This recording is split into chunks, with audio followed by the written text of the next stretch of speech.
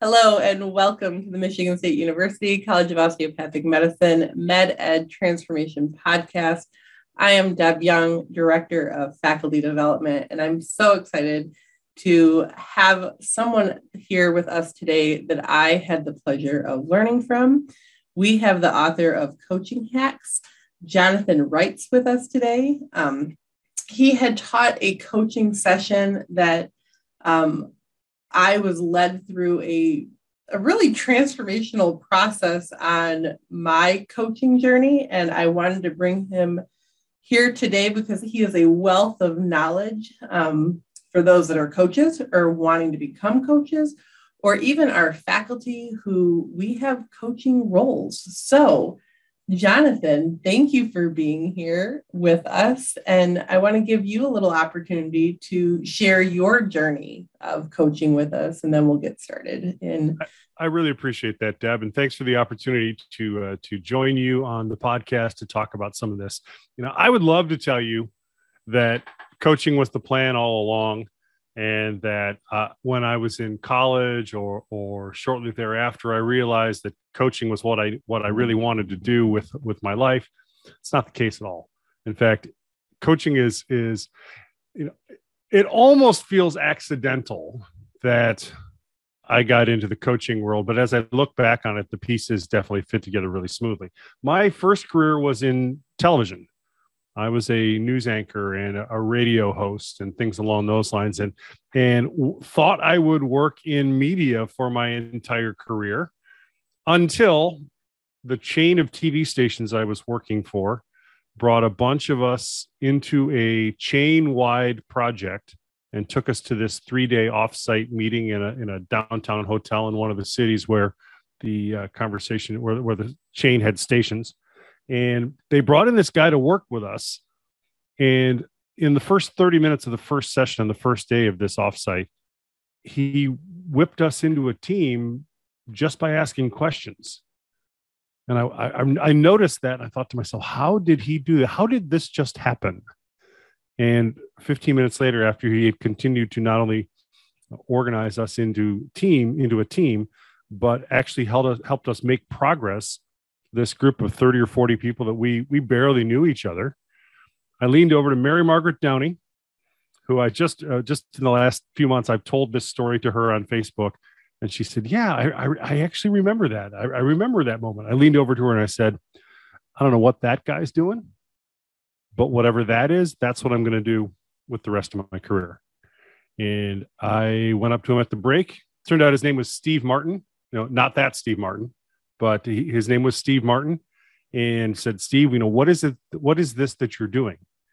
And he said, well, I'm part of a new field called executive coaching. This was in the late 1990s when this happened. And we're working with executives and teams and leaders to make the most of their potential. And I went, I've never heard of this. How do I learn to do this? He said, well, I'll help you. And that was how it started for me. Was I reached out and said to somebody that I saw doing this, hey, what guidance would you give me? And we ended up talking regularly for a number of years after that fact. And that led onto the journey of coaching inside of the chain of TV stations, then eventually coaching for a large not-for-profit, a large national not-for-profit organization. And then in 2007, starting a coaching and training practice that centers on reproducing coaches in a number of different environments and venues, including at the business school level, which is how you and I have crossed paths through continuing education for professional development.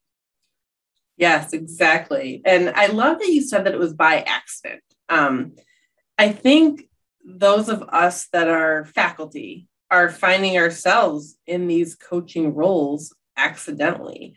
We go into faculty, as this broad umbrella of what our role looks like. But more and more, it's coaching, more on the one-on-one level. You talked about it being in a group setting, but more on a one-on-one level. Tell me about how coaching is really different from the historic mentor type roles. Well, let's start with how it's similar first. Okay. First of all, mentoring and coaching both are focused on the person being coached or mentored. The goal there, the measure for success in those situations is that that person walks away better equipped to take on a challenge that is looming for them. The method is very, very different. The mentor is driven by the fact that they have experience or training or skills or something to offer that they want to replicate in the other person. So if I do actually do some mentoring, but full disclosure, that is because, or that is in a situation where I have a skill that I would like to replicate in the other person. Now, that really comes to life in a meaningful way, because then I switch to coaching, which is about unlocking or releasing what's going on for that person in a way that's unique to them. So very often, mentoring will lay a foundation that ensures that the person has the core requirements, the core training, the core foundation to really make a difference. But then coaching kicks in so that that person is able to figure out how to deliver those things in a way that only they could deliver. And I think about this in lots of different leadership development circumstances, where the strategy, the options that are available to that particular individual, just, there aren't that many in all likelihood. But what gets unique and compelling, and I would suggest even very interesting in a lot of ways, is that what I decide to do strategically in a situation might be just a little bit different than what you decide to do strategically in a situation, which might be just a little bit different than what Dave Johnson decides to do in a particular situation, all armed with the same foundational knowledge that often a mentor can teach them. But the context, the situation, and the unique wiring of the individual might point out a different path forward. So they're different, but they're also interrelated, because they have slightly different methods that complement each other, but are aimed toward the same goal, which is developing the other person. I think faculty will be happy to hear that, because, we have a hard time separating mentoring of, developing a skill that we have in our learners and our residents and our students. But you say something in your book, and you said it in the course that I took with you, that you can't coach what the coachee doesn't say. Right. But with mentoring, we're mentoring them in something that they don't say. Like, we recognize that they need to develop this skill, and so we're going to mentor them in developing this skill. Talk a little bit more about that statement in coaching. Fundamentally, coaching begins with coach and client, coach and coachee determining exactly what the client wants to accomplish. So when I'm in coach mode, I don't have any input into where the conversation is going to go, at least big picture, broad orientation. I am not in charge of what the client takes away from the conversation. And that is uncomfortable. Let's just name that. That is uncomfortable. But there are many leadership situations where the reality is that the other person knows the way forward better than the quote unquote expert does. And learning to trust that, I think, is a tremendous challenge. Now, I studied electrical engineering in college. That was my undergraduate. Obviously, I didn't do that. I ended up working in journalism. Again, that's a business where the journalist doesn't decide what the story is. The journalist goes out and discovers what's happening in the particular story, in the particular situation, and follows where the story takes them. I think that was actually pretty good training for coaching, because when you're in the coach mode, your client tells you where the conversation is going to go. It is up to them to clearly speak to you about, hey, this is what I want. This is what I'm looking for. And then you listen to what they're saying, not so that you understand, but so that the other person actually understands their own situation better, which is an interesting little wrinkle. And it's tied to the idea that you can't coach what your client won't say. Because the bottom line is that when I show up in a conversation, the goal is not that I understand the situation as well as my client. The goal is that my client understands what's happening for them better than they did at the beginning of the conversation. And truthfully, it doesn't really matter if I know. It does make a giant amount of difference. Now, here's the crazy thing about that is there's a definite shift in your questioning strategies when you move from mentor role to coach mode. Because your goal in mentor role is to confirm with your client with your questions that they are picking up the things that you are offering them in the coaching conversation. I'm sorry, in the mentoring conversation. The goal in a mentor conversation is to ensure that the client gets what you have to offer them.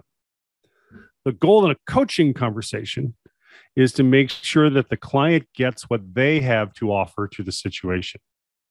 And you're there as the multiplier. You're there as the grease. You're there to not provide the answers, but to work collaboratively with the other person to ensure that there are answers. It's a very different mindset.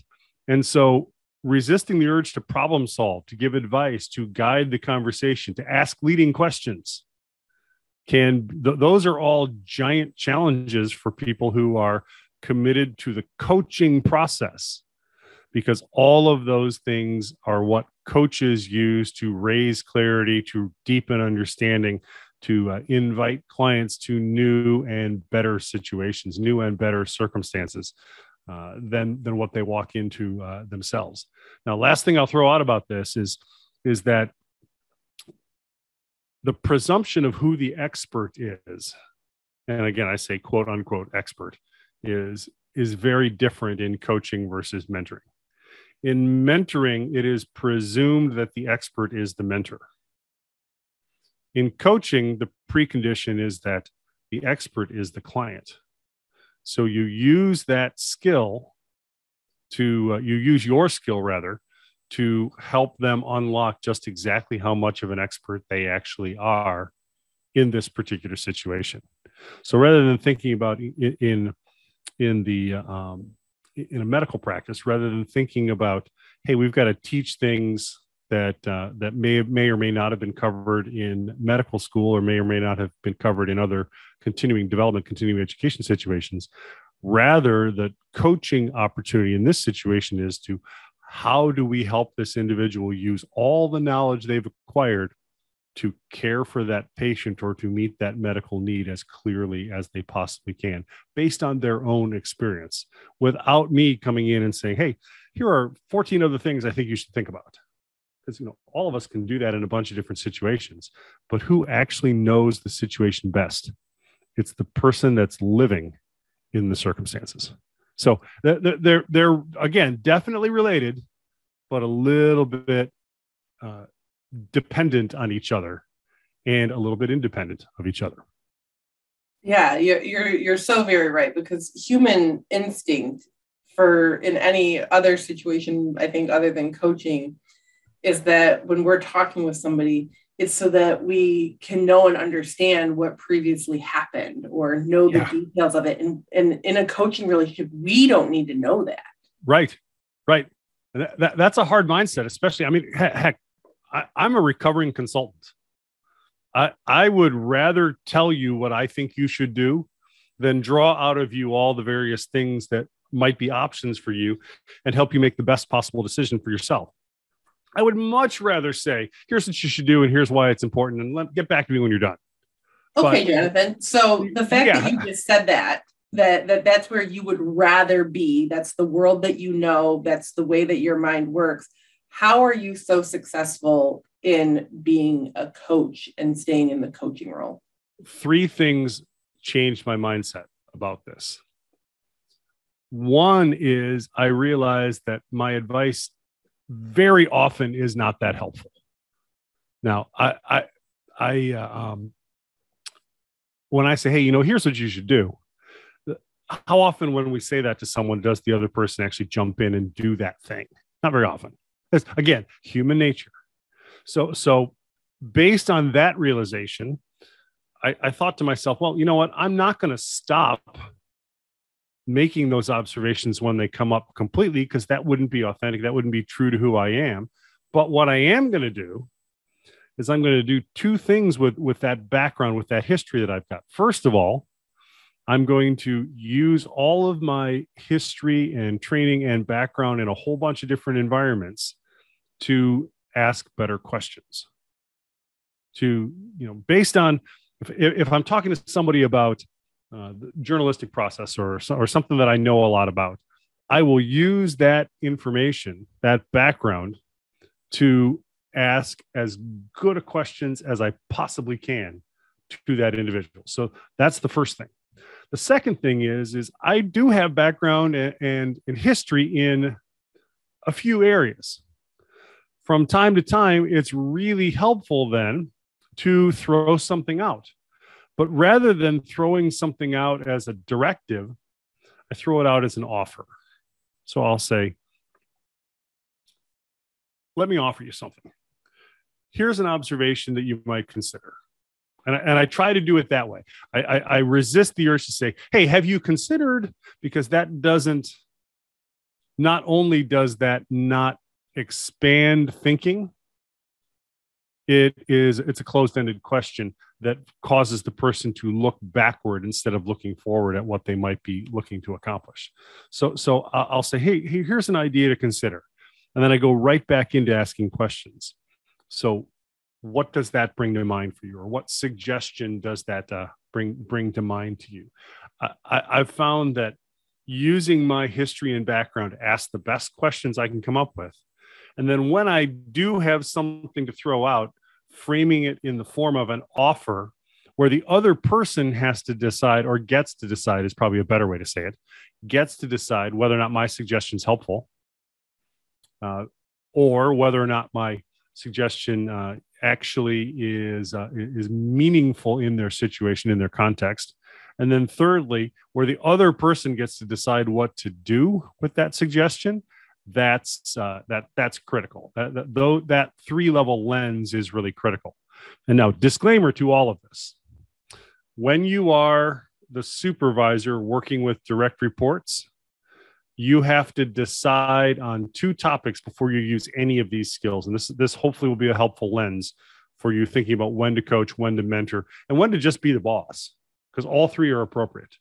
First and foremost, it matters whether the particular challenge that an individual is working on is something they chose themselves, or if it's something that you assigned to them. It's very difficult to really take on a coaching mentality when you've assigned a particular responsibility, because in those situations, you'll find yourself realizing that you need to say, you know what, I need you to do this, and here's why this matters. And it doesn't matter if it's meaningful to you, because we need this for compliance, or for, there could be high risk situations. That's one of those ongoing situations where, if the person is assigned a task, your coaching options shrink pretty dramatically. If they've chosen the task, on the other hand, you can begin from the place of, what do you want to take away from this? What are you hoping to learn? What are you looking to discover? What situations are useful and meaningful in this environment for you that might provide skill improvement or things along those lines? So that's challenge number one if you're working with your direct reports. Challenge number two is that it also matters if there is a prescribed method to accomplish what you're looking to work on. Like, for example, if there's a compliance issue, if there's a compliance pathway that has to be used to accomplish a particular outcome, that's really not a coachable topic. You shouldn't say, well, based on our compliance lens, what does it look like that you should do next? No, don't do that. Don't do that. That just causes confusion, as opposed to building leadership authority and management strength and things along those lines. So when the person is choosing what they want to do next, and when you are not married to how they get the thing done, that's kind of the ideal professional environment for when to use coaching skills in a direct report situation as opposed to when not to? I think that's going to be very helpful. I mean, I myself just took some notes down for coaching relationships that I'm in right now.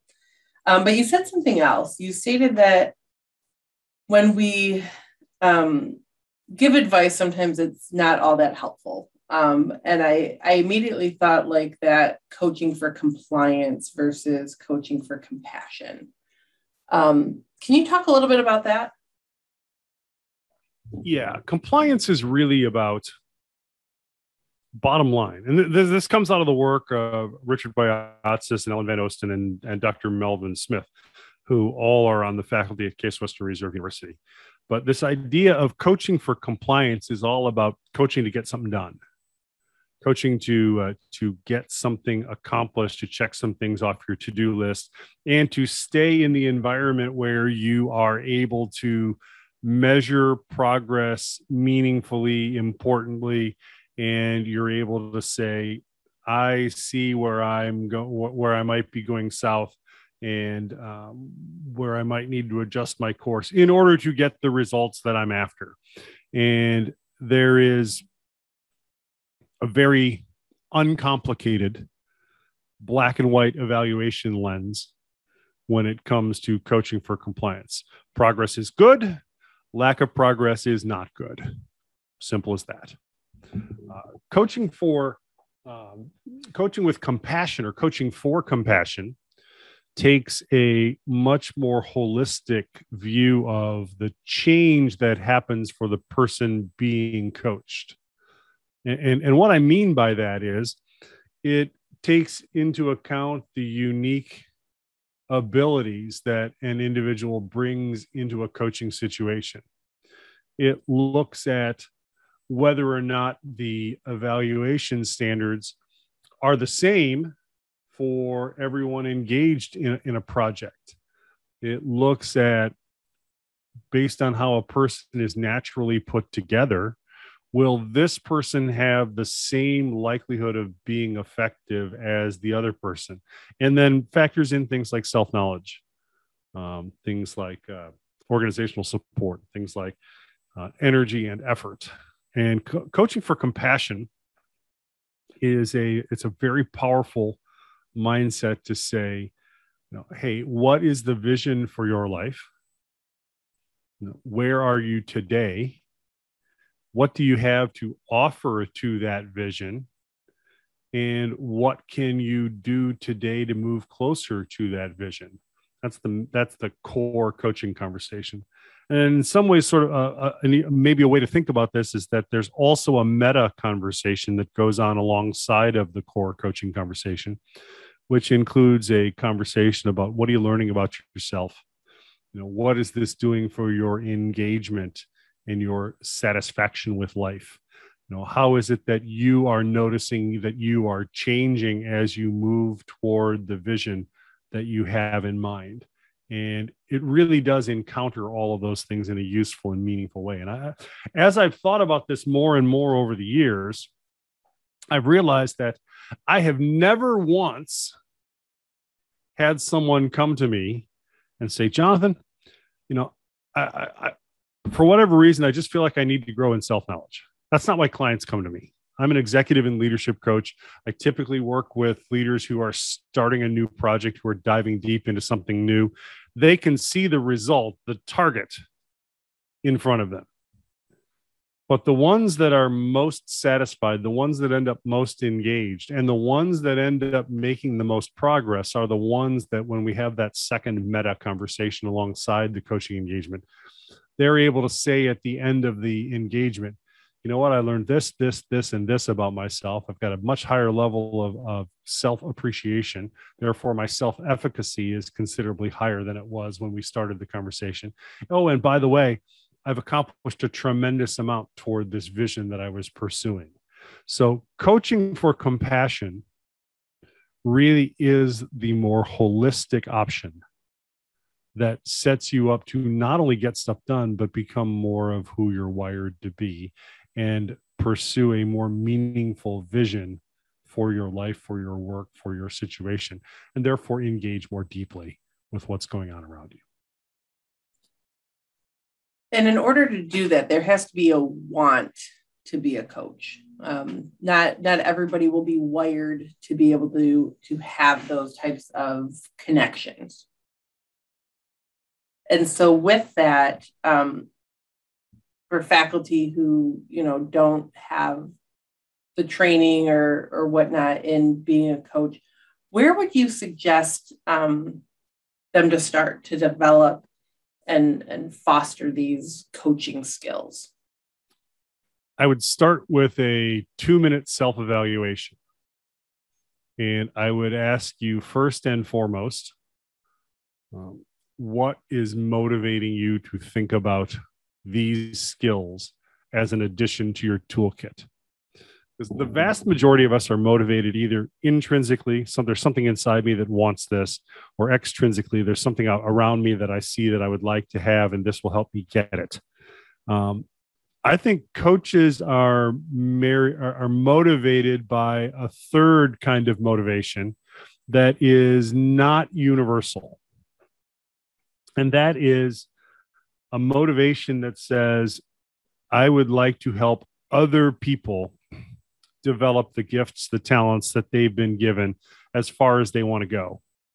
By extension, I think there's something to be said for, I'd like to help in relationship, in connection, in conversation, develop those things for help other people develop those things. But that's not exclusively the situation. So that first step I would suggest would be, hey, what is it? What is it that is motivating me to want to add these coaching skills? And if you fit in that third camp, coaching skills could be a great addition. Then if you do come out there, if you come out in that place where you say, you know what, this is a motivator for me, I would suggest there's 3 developmental opportunities. One is books and online courses. And by online courses in this situation, I mean pay-as-you-go, self-paced online courses. There are lots of them.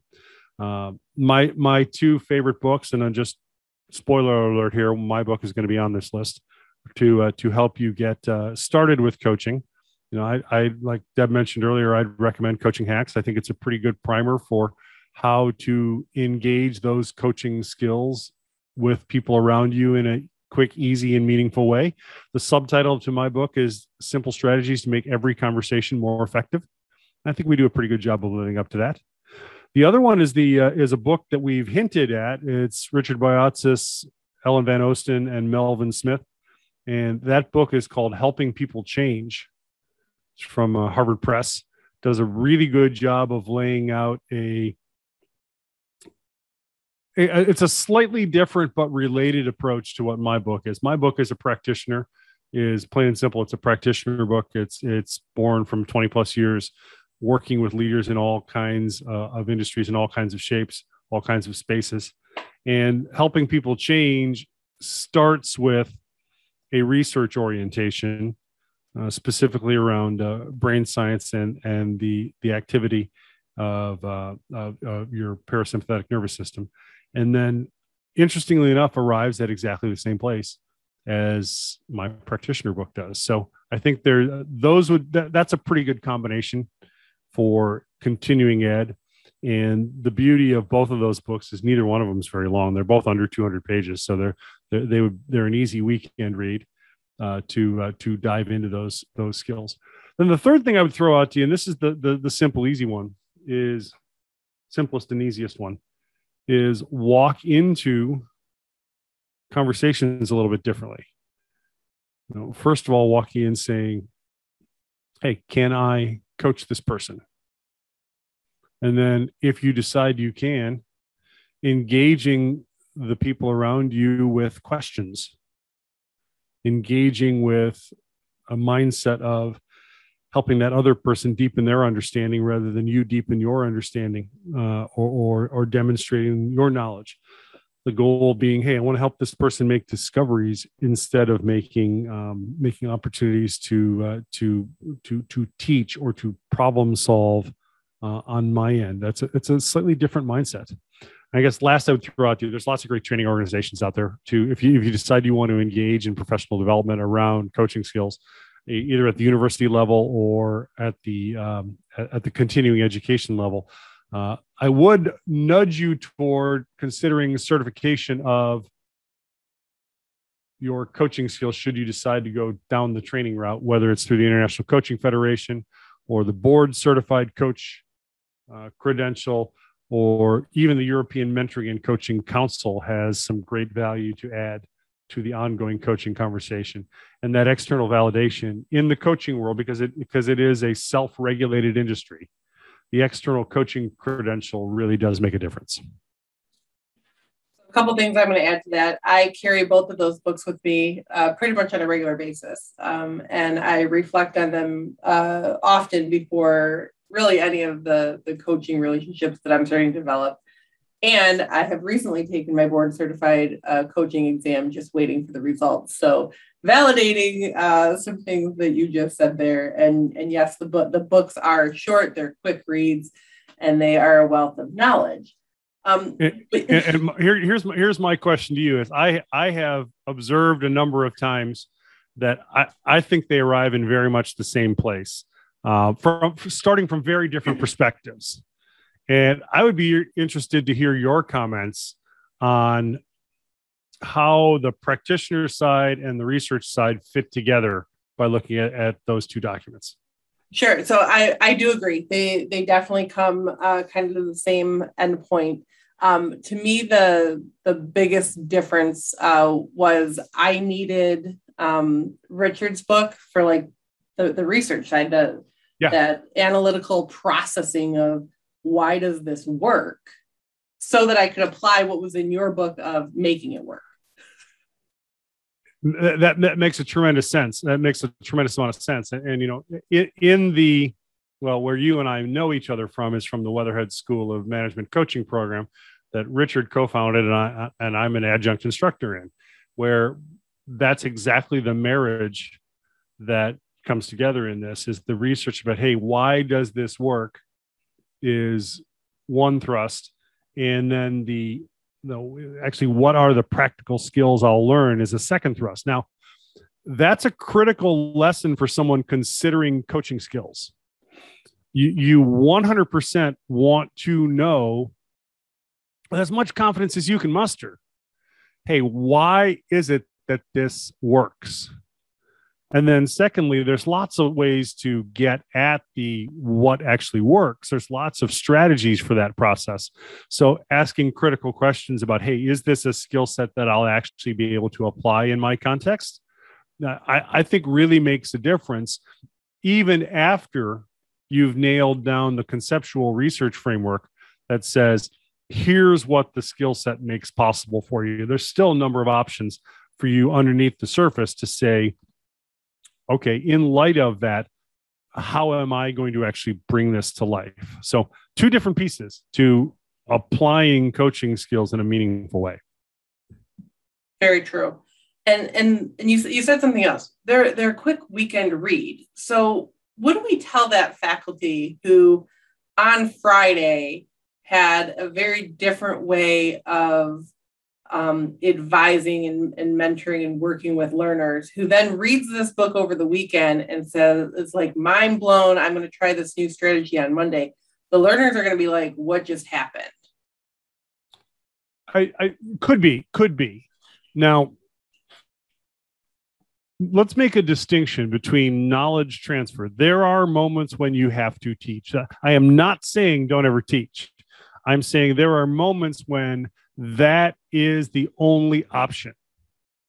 So when you have knowledge that is critical to the other person, teach it.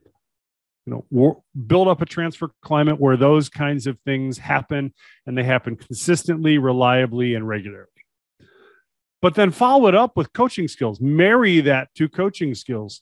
And then once you're clear that the other person has got it, adding in a dose of coaching that says, okay, so now what are you going to do with that? How's that going to come to life to you? When will you know that you should apply this new thing that you've learned. Look at context, look at application, look at personal implications of that knowledge in developing the core skills. Now, one of the things I say pretty consistently, and I differ from the traditional International Coaching Federation credentialed coach, which I am. I differ from that coach in this way. And that is that I would describe someone who has a coaching mindset is someone who is willing to use everything they have available to them to benefit or develop another person. And so if you go down the road of saying, I have skills that I can use to develop the people around me, it's not always going to be one identical strategy. You're going to have multiple tools in your toolkit, and knowing when to do what, in my opinion, that's the critical understanding for someone who wants to be serious about being a talent developer or a professional development leader, because that investment changes from circumstance to circumstance, from situation to situation. And you're able to then say, you know what, I offered everything I had to this individual so that they could be as effective as they possibly could be in working with in their context, in their situation. So that's the mindset shift that I think really has to be front and center. And if you do that, if you pick your spots, if you decide to mentor when mentoring is appropriate, if you decide to coach when coaching is appropriate, heck, if you decide to consult when consulting is appropriate, the other person isn't going to notice that you're doing things differently. They're going to say, wow, I really feel equipped. And that's kind of the ultimate outcome, I would suggest. There's one more question that comes to mind from a faculty or like a leadership type position, that, there's this notion that the faculty is the know all, the be all, the one that's right, the director of how patient care is going to happen. But really, with coaching and teaching, there should be this like shared vision and values of giving our learners the tools that they need to then be successful, because soon they're not going to be learners anymore. They're going to be practicing themselves. How do we separate kind of that, I'm in charge to I'm here to coach you? Why do you have to separate it?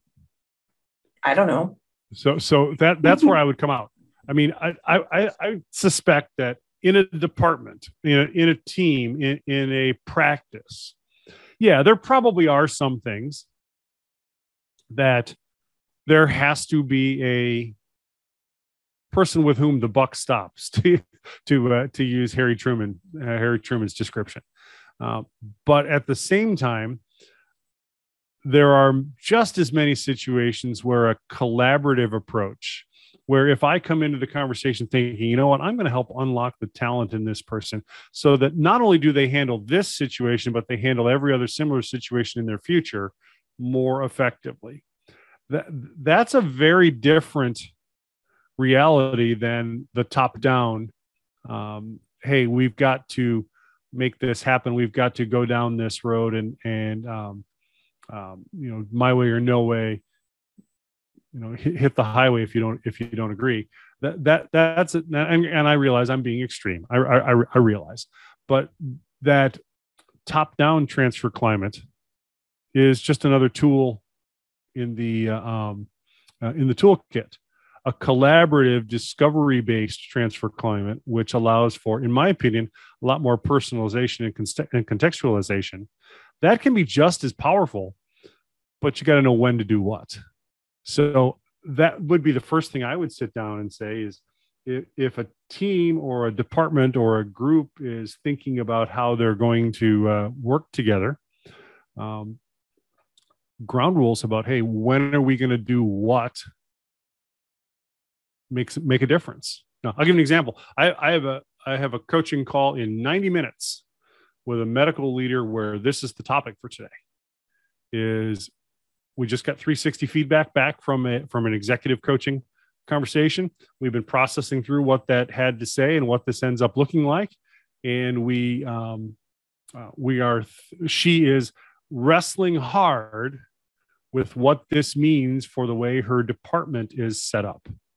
And as we got into the coaching conversation last time, 2 weeks ago, started realizing that, really the immediate decision that has to be made is, when will I do what? And how can I get clear about that so that I'm clearly communicating expectations and providing a consistent experience for the people in my department and the people spread throughout the department and the people on my direct report team. So figuring out a lens of when you're going to do what, and then, by the way, sticking to it, that's the first step in making this work the way I think we really want this to, is when are you going to do what? When are you going to do what, and walking into conversations differently? I think those are great starting points for faculty who may or may not make this added credentials, but at least a tool in their toolkit. Jonathan, thank you so much for being here with me today. Do you have any final closing thoughts that you want to share with the faculty? 2 things I'll throw out to you. Number 1, a really good question, especially one that begins with the word what or the word how, because that invites reflection and deeper thought from the other person, can change the course of a conversation or a team's development dramatically. So look for that really good question. You'll be glad you did. Secondly, there's something amazing that happens when you shift your mindset from listening so that you understand to listening so that the other person understands even more effectively. And both of those are simple, easy skills that they're mindset shifts that you can make, that you can push into, that will help you produce different results consistently, regularly, and on an ongoing basis. So I hope that helps. It does. Thank you so much. My pleasure.